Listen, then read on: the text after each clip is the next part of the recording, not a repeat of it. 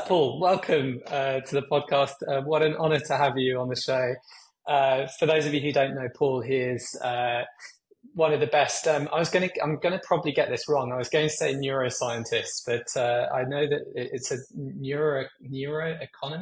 Is that right? Yeah, behavioral neuroscientist. It's fine. Just casual, any behavioral neuroscientist. But Paul, you may have known him from multiple amazing TED Talks. He's worked with some of the biggest companies in the world, and is also works at one of the biggest universities in the States as well. So just an incredibly smart, knowledgeable, wonderful, and marvelous person, and has a brilliant new book out, which is why we're on this podcast. Um, yeah, Paul, welcome. What an honor. Thank you so much, Chris. Oh, really? It's my honor. So lower your expectations. Nonsense. How did you get into this? What was I mean, I know all the stuff you're doing now, and it's absolutely incredible. But did you wake up one morning and just think, wow, okay, I'm really interested in sort of what makes people tick, and how did you get into this? Yeah, how much time do you have? A couple ways. I think, human social behaviors are really fascinating, and there's a real conflict between the standard views in biology and economics and a lot of social science. Is nature really red in tooth and claw? If so, why am I not stealing everything, all the time? Why am I not hurting everybody? So how do we understand human positive social behaviors, which kind of makes the world go around? How do we live around all these humans? You live in London, right? So how can you actually survive around strangers? Almost no other animals do that unless they're genetically related to those other creatures. So we're very unusual organisms. And so it really compelled me to begin running experiments to understand, in particular, how humans cooperate so effectively and easily. Yeah, it's amazing, and I think the one of the things I thought was fascinating, going back to some of your earlier work, which you do talk about a little bit in your current book, is this idea of of trust being actually like a chemical reaction, which I thought was kind of interesting. Was that I think it was like sort of there was this link between trust and wealth. Mm-hmm. Yeah, it was one of the first kind of big discoveries we made in my lab was this signal, this neurochemical signal, oxytocin, that seems to index the degree to which you appear to be safe, trustworthy, okay to cooperate with. And that, knowing about that signal, which really hadn't been known before, tells us a lot about why we see variations in this behavior. So what promotes oxytocin release, what inhibits it, why do we see this cooperative behavior? And as you said, that was driven by, hey, why have Western countries been rich for 1,000 years? The Denmarks, the Norways, and countries like Mexico or Colombia or Argentina struggle to reach those levels. And so that seems like a really good question, and trust is a big part of that. So when you have an environment, a legal formal environment, and a social environment in which people cooperate very easily, then you have that social cooperation leads to economic cooperation, which creates wealth, and everybody's better off, or almost everybody's better off. And so, there's a good kind of social reason to think about, why some countries are rich and some countries are poor, but it also gets down to that individual behavior. Well, what are the individuals doing? Is this a malfunction in people's brains in Mexico? The answer is no. It's that they're responding to the, again, social, legal kind of environments they find themselves in. Where if you think of Denmark, one of the highest trust countries, they're all cousins, right? There's only 5 million of them. They all speak Danish. They're the only people in the world who speak that language. So, of course, it's easy to cooperate with people that are similar to you. So, anyway, so the neuroscience kind of elucidates that, but also gives clear recommendations on how to build high trust environments, for example, at work. What I thought was fascinating was you were saying you could sort of artificially create this. I think in one of your talks you had a nasal spray or something to sort of increase the levels of oxytocin in your brain, and then sort of artificially create the sort of more trust. I mean, could we do that? Could we start sharing nasal sprays all over the world where things are going not so well, and maybe build more trust and kindness? Or Well, that's is it, that Chris. too much It's of a hugs, crazy not idea? drugs. Yeah, it's hugs, not Okay. drugs, right? So, really want to think about how to do this naturally. So, you're right. Yeah, we were the first group to infuse synthetic oxytocin to human brains, and showed that not only can you increase trust, cooperation, generosity, a whole bunch of other things, but it really shows causally that this is the right mechanism for us to look at. But yeah, I don't want to go around drugging people. I really want to understand the factors that inhibit it. So, one of the big inhibitors for oxytocin release and trust is high levels of testosterone, right? So you and I Yeah. used to be, young males, testosterone poisoned, and what happens? Young males get involved in a crime more. They're certainly less empathic. Oxytocin increases empathy. They don't cooperate as nicely, and so there's upsides and downsides of that. On the other hand, young men are the ones who go to war, who want to go into risky professions, and so there's something beautiful about that as well. So, again, I think having the underlying neuroscience of social behaviors really elucidates something about our human nature and how weird and wonderful we are. And I think we should celebrate all of that and really Mm. embrace people for who they are and not just say, not point fingers, right? We're all weird in our own special way. And so that's cool. And society somehow conglomerates us and we can get along and mostly and, do cool stuff together.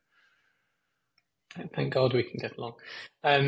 Well, what sort of brought you onto your latest book? It's called Immersion, available at all good bookstores and bad bookstores worldwide. So, um, what got you into this? 'Cause, I mean, firstly, congratulations. It yeah, it's quite a complex topic, but you've managed to approach it in a way that makes it very easy to understand, and it's full of lots of beautiful stories. And if anyone has anything to do with product development, marketing, sales, 1,000% this is essential reading for you, because it's all about how to make those experiences better. And it yeah, really loved it. So thank you for doing a great job on taking a complex subject and making it really easy to understand. But yeah, what was the precursor to this? I'd love to know a bit more about it. Yeah, sort of two factors. One was, we are moving into the experience economy, and we do want to have great experiences, whether it's at Walmart or some high-end store. We really want to have those experiences, right? We those of us with enough income, I don't want to have a terrible experience no matter where I am. And yet, so many of the things that we experience from a consumption perspective are either mundane or frustrating, and that just seems weird to me. Like we should know how to do this better.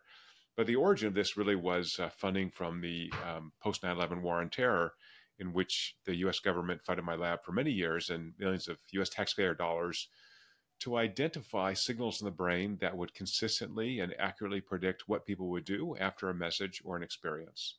So we were tasked by the US government to create a neurologic prediction engine to train soldiers to be more effective communicators. And I think this is a very noble goal. Let's use words rather than weapons to try to encourage both allies and potential enemies to cooperate with the US. Great. I want to help with that. I want to help reduce conflict. I'm excited about that. And just years and years of really hard, lots of laboratory experiments. But what this led to was the discovery of what seems to be the brain's evaluation mechanism for social emotional experiences. So the punchline here is that if you can create a sufficiently valuable experience to my brain, then you're much more likely to influence my behavior. So once you have that mechanism of the brain, you go, okay, so this is interesting, right? So now I can address that initial problem, which is why is going to the bank so boring, and why can't it be interesting and exciting and and so it's really looking at a lot of this is looking at not only marketing and entertainment, but really that EX to CX mapping, how to create an environment in which employees are so excited about the service they're providing that influences customers.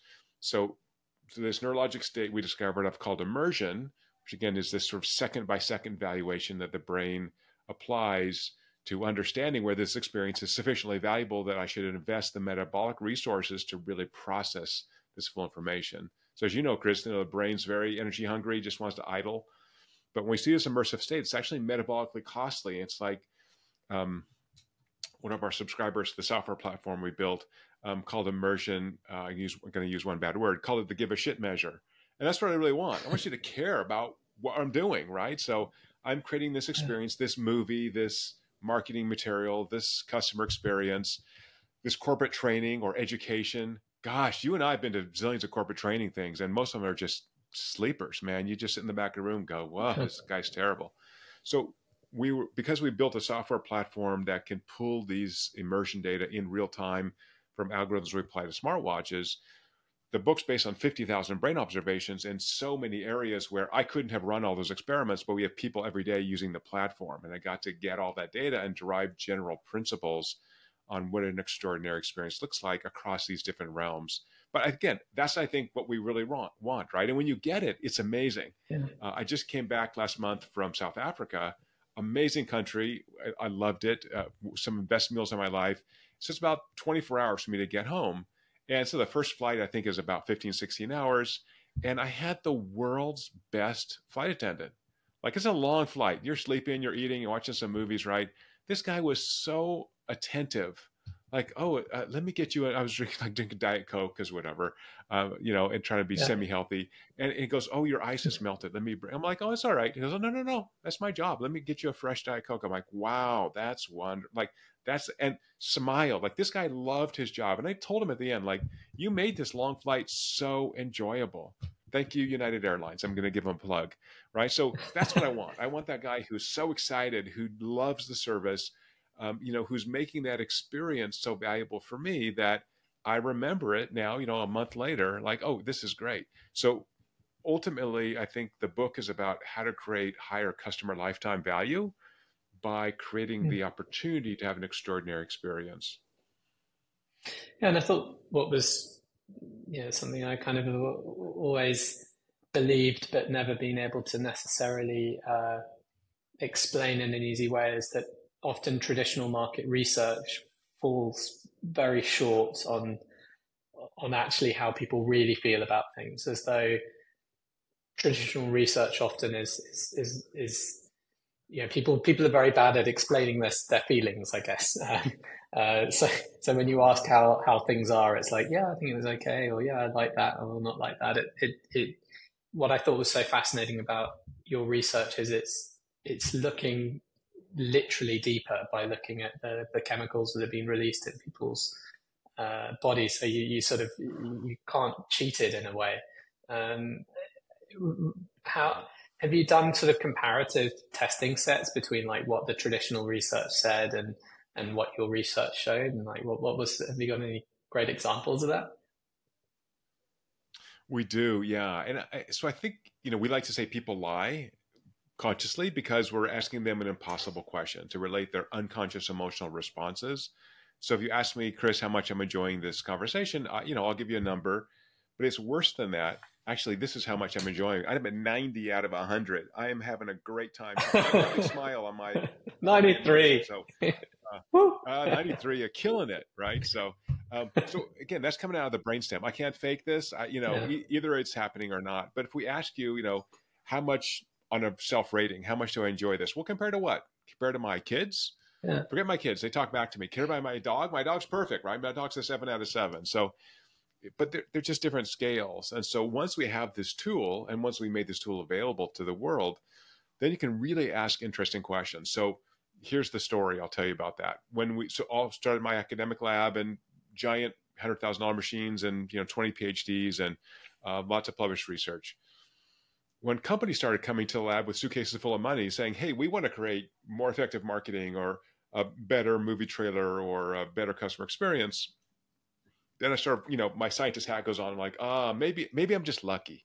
Maybe all the science we published in the last 10 or 15 years, who knows? Does it really work outside the laboratory? That's the question.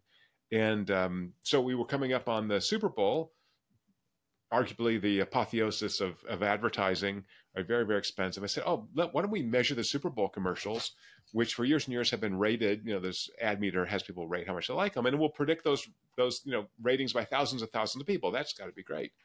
So we ran this study, at a bar because we can get data in real time. So we said, hey, we recruited a bunch of people. We're going to pay for your drinks and food. You gotta hang out and stay, watch the Super Bowl, and we brought some wearables in, and we found a zero correlation between what people said they liked on these ad meter ratings and what tickled their brain, what was most immersive to them. So then you go home, and you go, man, I suck, right? I got to get a different job. Obviously, I don't know what I'm doing. I should, find some other thing to do. And then, the next day I woke up like 3 a.m, stressed out. And I was like, well, maybe those were insane people. Maybe we collected the data wrong. I mean, there could be all kinds of reasons. So all those Super Bowl commercials are online. So it's like, okay, take a breath. Let's rerun this next week with new people and use the Super Bowl from the year before because we can find all those commercials and we have those ratings. We found the same thing every year, that what people say and what tickles their brain are unrelated, mostly unrelated. If they were related, every movie would be a hit, every commercial would move product, right? Which is not true at all. So what we discovered was that if you look at objective measures of impact, like YouTube views of those commercials a month after they're released, YouTube comments, nice positive correlation with neurologic immersion. If you look at those metrics and relate it to the self-report measure, there's a negative correlation. So the more people say they like a commercial, the fewer views it gets online. So whatever that liking measure is just throw it away. I just don't want to get involved in it. I thought one of the stories I loved in the book, you talk about how you asked this chap, I think it was about like Manchester United, how it felt about Manchester United, and then it asked questions about his daughter or something, and basically it showed that he loved Manchester United more than his daughter. So, I mean, well, not love, but maybe that's the wrong word, but yeah, it sort of got more excited about. Yeah. So again, what's interesting about the brain is that, it's very conservative. That is, nature preserves these mechanisms. So the very similar approach for loving a person, loving an experience, loving a product, they all run very similarly. There are little slight differences, but I'm okay with using the word brand love or love for, I'm a super fan of this movie. Those neurologically, those are, reasonably equivalent. Yeah. I mean, again, I think we just before we hopped on this call, I was saying one of my favorite people in the world is a guy called Josie Paul. He's sort of like one of the most famous advertising people in India. I mean, he's famous worldwide, but particularly famous and loved in India.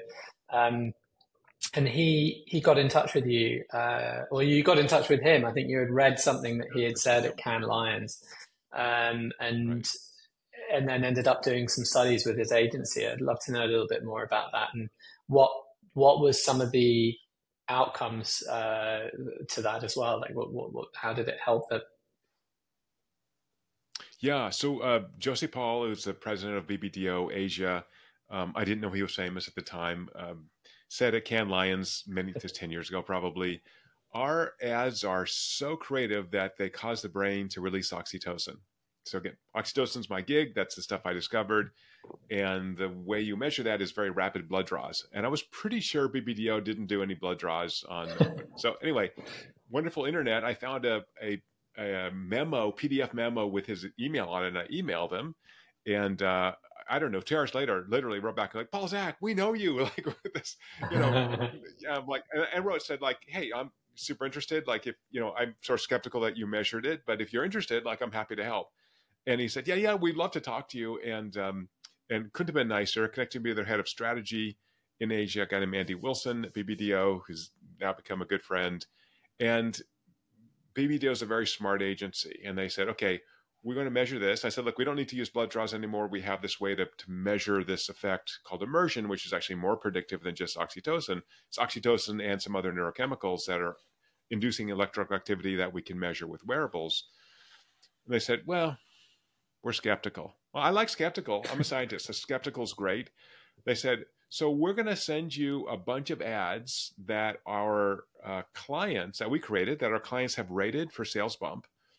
And you do whatever magical science you're doing, and then you tell us which are the best ads for each brand. Blinded. I said, okay, that's great. Right. So that satisfies my skeptical nature that maybe I've just been lucky all this time. And so anyway, at that time, we're able to predict with 83% accuracy which ads were best. We missed one brand, which was Bud Light, that they later said, oh, by the way, they had concert that they sponsored. They have swag giveaways at bars, and so they threw us a red herring, and the technology didn't pick up the red herring. So, but now we're consistently able to predict with 95% sales bumps, buzz, whether Tongs can be a hit when it's first released or not, because the brain kind of knows. And so again, I think once we found this key evaluation mechanism for what the brain really values, you can ask so many interesting questions, first for prediction, but also who loves it the most? Who are your super fans, right? Find those neurologically. We have a lot of people using our technology for corporate training, which we have established is often terrible.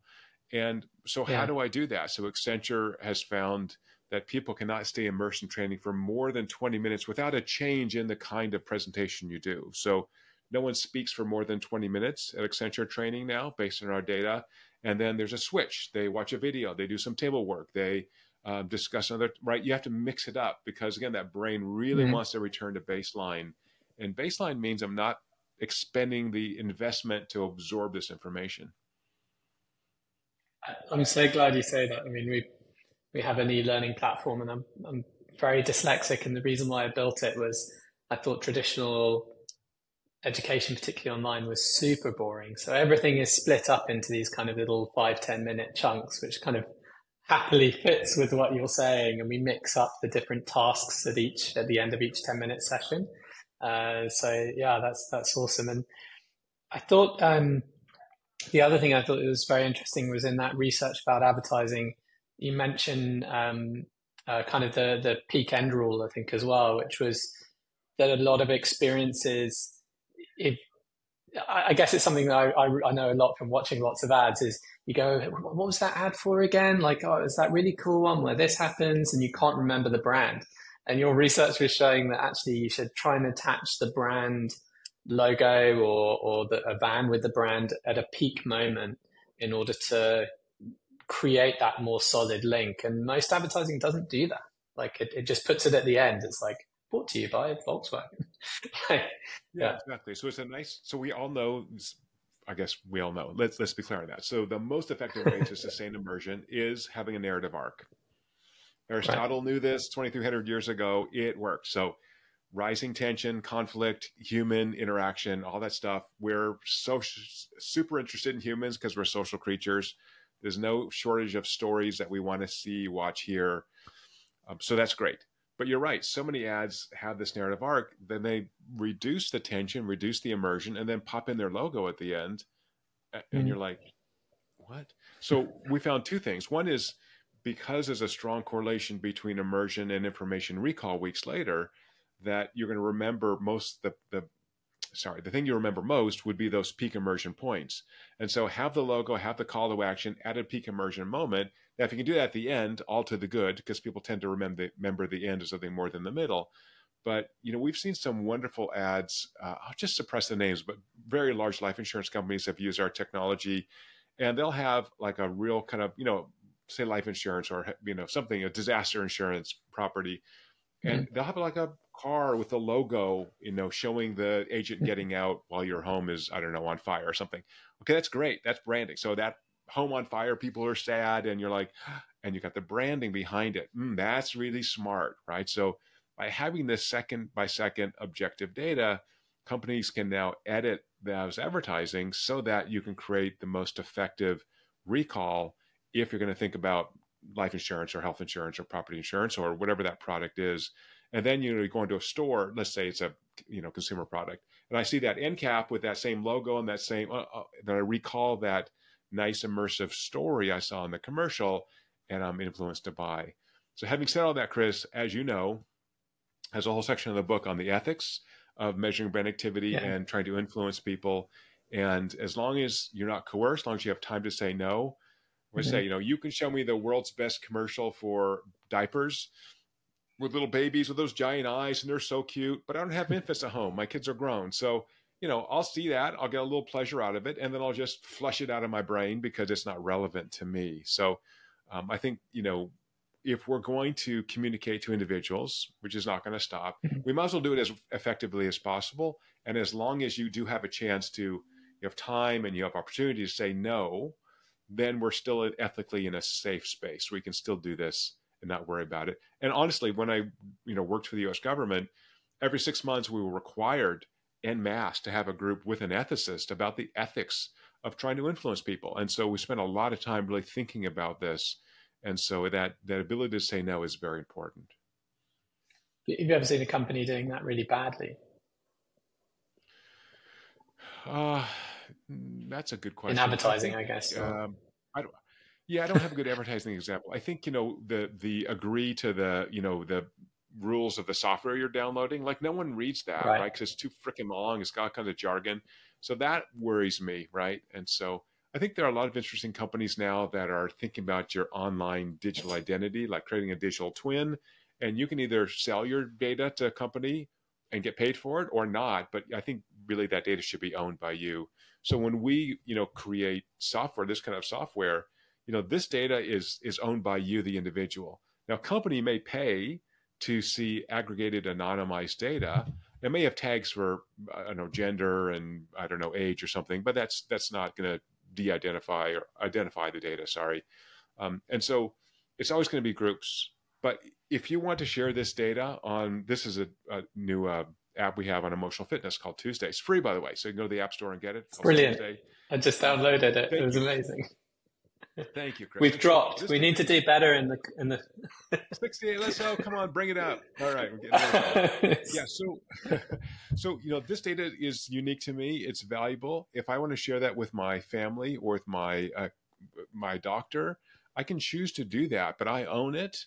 And I think it's very important that we have lots of data protections. And so we're super concerned about this. And as you know, I've done a lot of work on morality and ethics as well, and the science of that. And so it's important to me personally that we're not abusing people's data in any way that could be harmful to them, or it's just wrong, I think, to use people's personal data.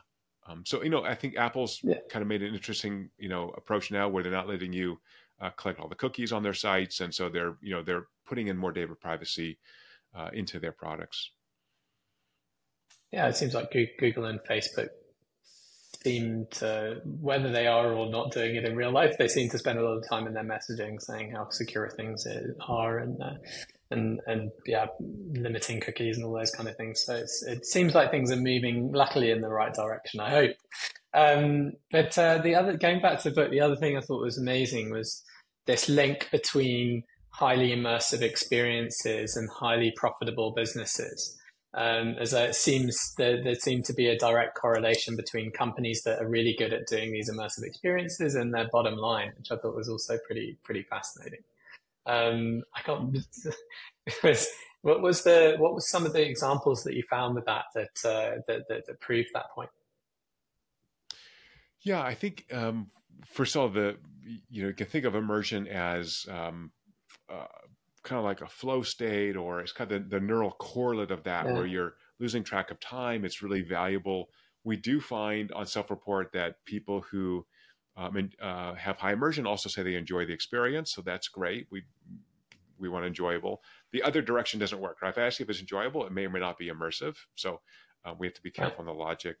But I think really bundling the human component around the product or service is a key way to increase immersion. So by adding a social layer, sorry, my dog now is awaking because he hears me talk. Oh, good. So adding a social layer to almost anything improves it. So let's do corporate training. Let's go back to Accenture. So, lots of training is done online now. Do it on your own time.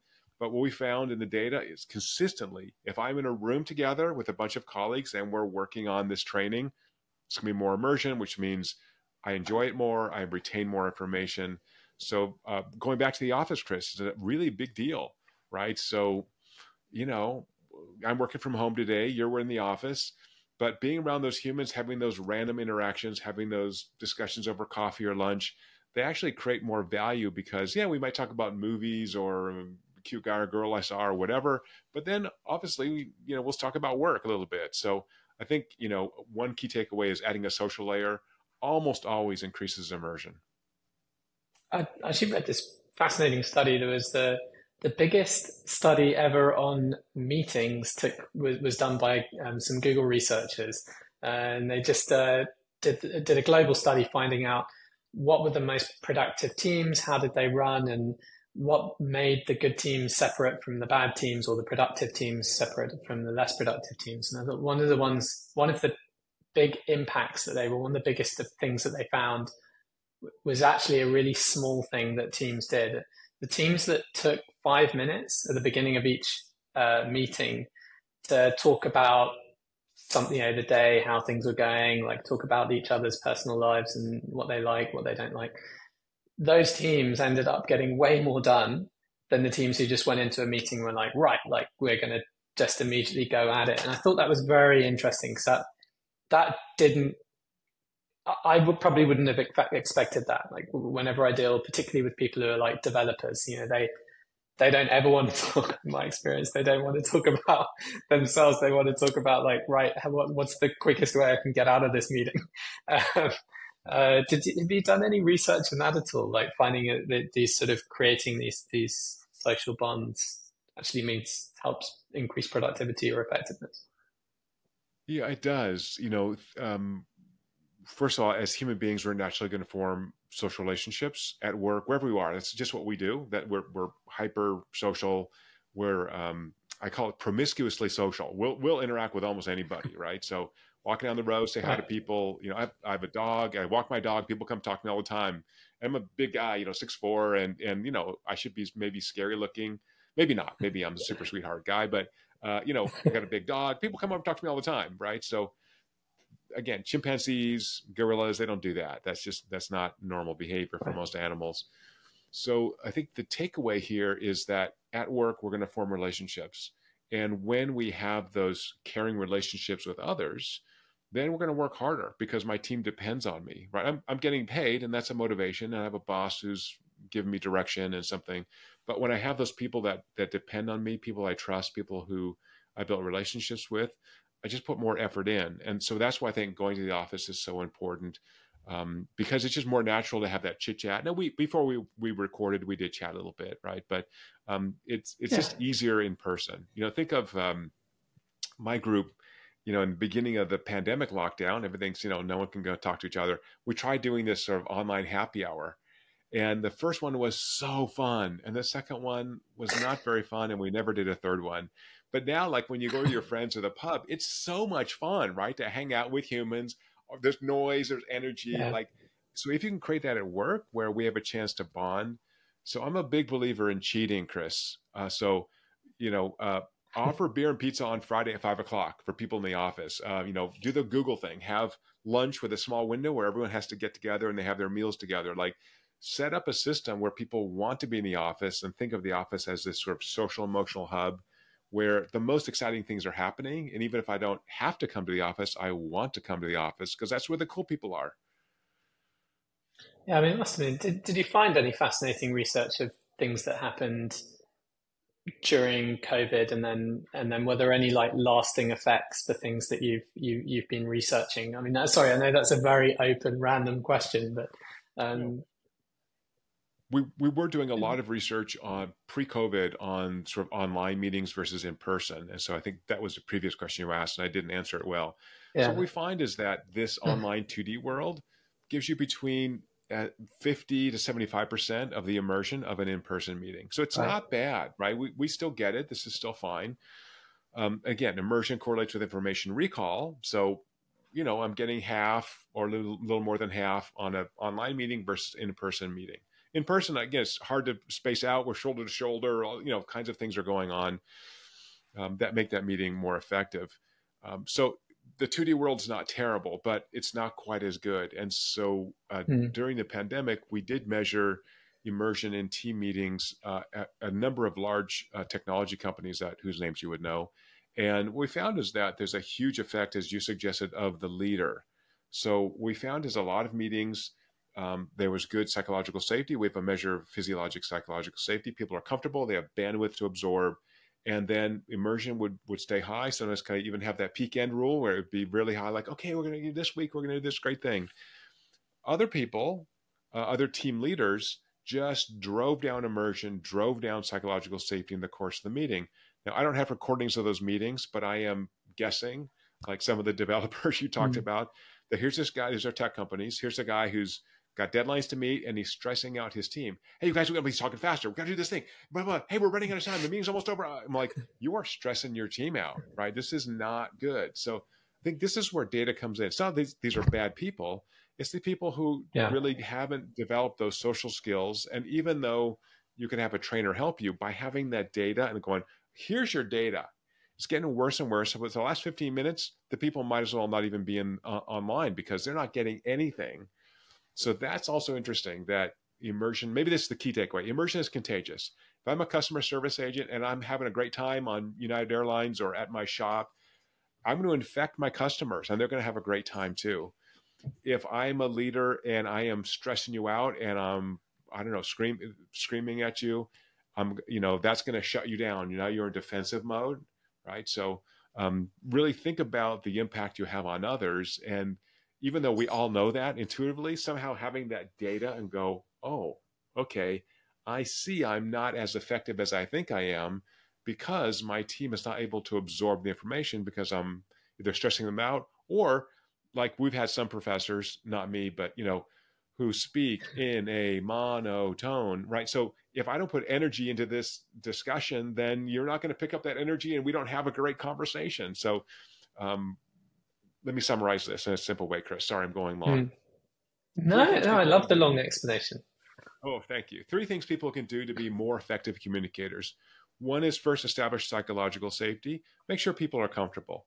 If the room's too cold, if you've been sitting in this chair for 2 hours already and your butt hurts, you're just burning bandwidth where you're not going to get that communication as effectively in their brain. So make people comfortable. Take a cup of coffee. Let's take a break before we get going. Little chit chat, as you said, Chris, great idea. That's first. Second is think about structuring the content in these smaller chunks, just as you have done, Chris. Small, but in immersive chunks, small chunks that really make an impact, and then give people a chance to reiterate what they've learned, make this participatory communication. So 2-way, not 1-way. And the third is, as I said earlier, think about how you deliver it, right? So if you deliver it with energy, with passion, if you're excited, then the group's going to get excited too. If it's the dullest thing ever, I mean, even I'm just going to pick on accountants, but even an accountant can be excited about accounting and hopefully can get people who have to hear about accounting at least a little bit excited. Like, hey, I'm your CPA. I know you don't want to spend half an hour with me, but here's why it's going to be important for you. I'm going to help you save 25% of your taxes this year. Like, oh, okay. Yeah, I'm listening. I want to do that. I want to pay less in taxes if that's legal. Yeah, I want to hear about it. So again, think about how to create that environment so that I'm comfortable, I structure the content well, and I'm delivering it effectively. So Chris, I go to the TED conferences regularly. I'm a terrible person to go with in the audience because I will critique people because we actually have measured TED Talks, and that from the book, and I've given a lot. And people often will do this chronological approach, and they bury the lead, right? So start with a lead, right? Remember, the brain is this lazy organ, and so what's the reason I'm here? As in my example, I'm going to save you 25% of your taxes this year. Okay, now I'm into that. Tell me how to do that, right? Or so really think about that. Structuring that communication so it's as effective as possible. And that really means kind of opening hot. Amazing. I know that we're running out of time, so I just want to try and find some ways to finish on a peak. So I've got sort of 3 things I noted down. One was you just said that you go to all the TED Talks, and I'm massively jealous. What is your favorite TED Talk that you've listened to or seen recently, or just of all time? Like, if you had to pick just one, and it can't be your own one because everyone should definitely go and watch Paul's, but like if it had to be someone else's, which your one is of course up there with Ken Robinson and everyone else. Yeah. There's a wonderful talk, it's always your friends, right? So my friend Matt Ridley, who's a zoologist in the UK and a Lord, the Member of Parliament, has a wonderful talk called Ideas Having Sex about where innovation comes from. And ideas are combinatoric, and he's a zoologist and he's British and he's brilliant. And so anyway, that's one of the ones to look at. What we found in that study of the TED Talks, by the way, was that um, a 10% increase in immersion was associated with 176,000 more online views for your TED Talk. So Wow. again, when you speak at Big Wow. TED, you have 9, 10 months to practice. So you have a lot of rehearsals. They give you lots of feedback. But really refining that communication for any of us, right? If I wanted to make an impact, Mm, like that's a huge size effect, right? So I think mm, oftentimes when we speak, we don't rehearse, we don't practice, we don't get feedback. I'm not saying you have to measure brain activity, but I mm. workshop my TED Talk for 7 months, over and over and over. My Wow. poor friends and colleagues are like, okay, let me try it again. Give me feedback. And little things, like energy. Like I was so stressed just to remember that 18 minutes of material. So yeah. Anyway, Matt Ridley, wonderful TED Talk. I love the way that in all of the things that we've been talking about, it often does seem to be these very small things can have a dramatically big impact.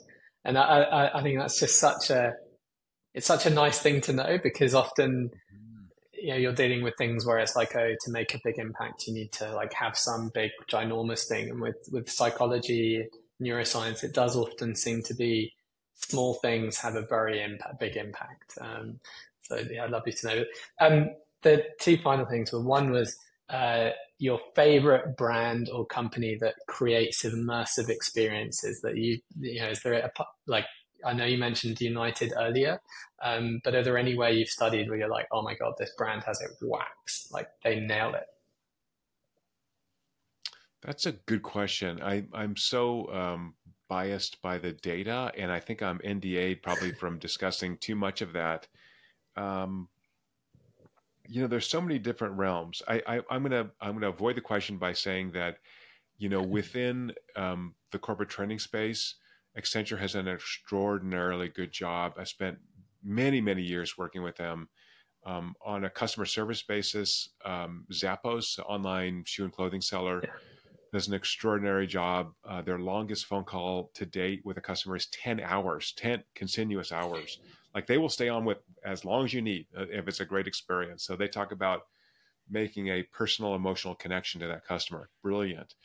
I think in the customer experience space, um, I think uh, the entertainment world, I've done a lot of work with movie studios. So I think extending now, all these studios have fandom departments. So creating fan fiction, going to Mm. Comic-Con, like all that is really a way to extend the impact of the entertainment that they produce. I think those are really smart. I'll just suppress the names of the studios we work with, but I think all the studios have gotten very smart about not only just franchises, but really building this huge base of super fans for their products.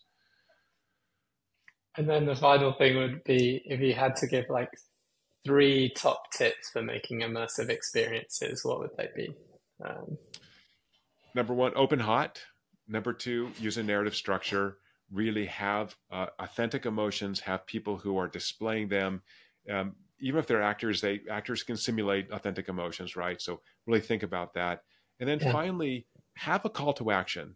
If you have immersed me, you have captured what I care about. So don't be afraid to try to close the sale, get me to do something, right? If you're communicating to me, it's not presumably just to amuse me. So here's an example, Chris, that drives me insane. These multi-million-dollar Super Bowl commercials that go online and they don't pay that $15 an hour intern to put a hot link. Like, I love this product. Now I got to look for it on, put a freaking hot link in there. Like, I'll buy it now, right? So if you've captured me, give me an option. You're not coercing me. Give me an option to buy, but Yeah. buy now. Don't wait, right? Make it easy. Uh, Sir Dr. Lords, Paul J. Zach, what an absolute honor. If you want to find out more about Paul, the best place to go to, I'm guessing, is your website, which is Paul J. Zach, Zach spelled ZAK.com, uh, full of lots of amazing things and links to your books and all the other wonderful things. But uh, Paul, it's been such an honor. You are a total legend. Thank you so much for making the world a happier, healthier place, and for making millions of people's lives a little bit better. I really appreciate that, and love I love your the grandness of your goals and your visions, and it's amazing. So really, really appreciate the time. Thank you for being you.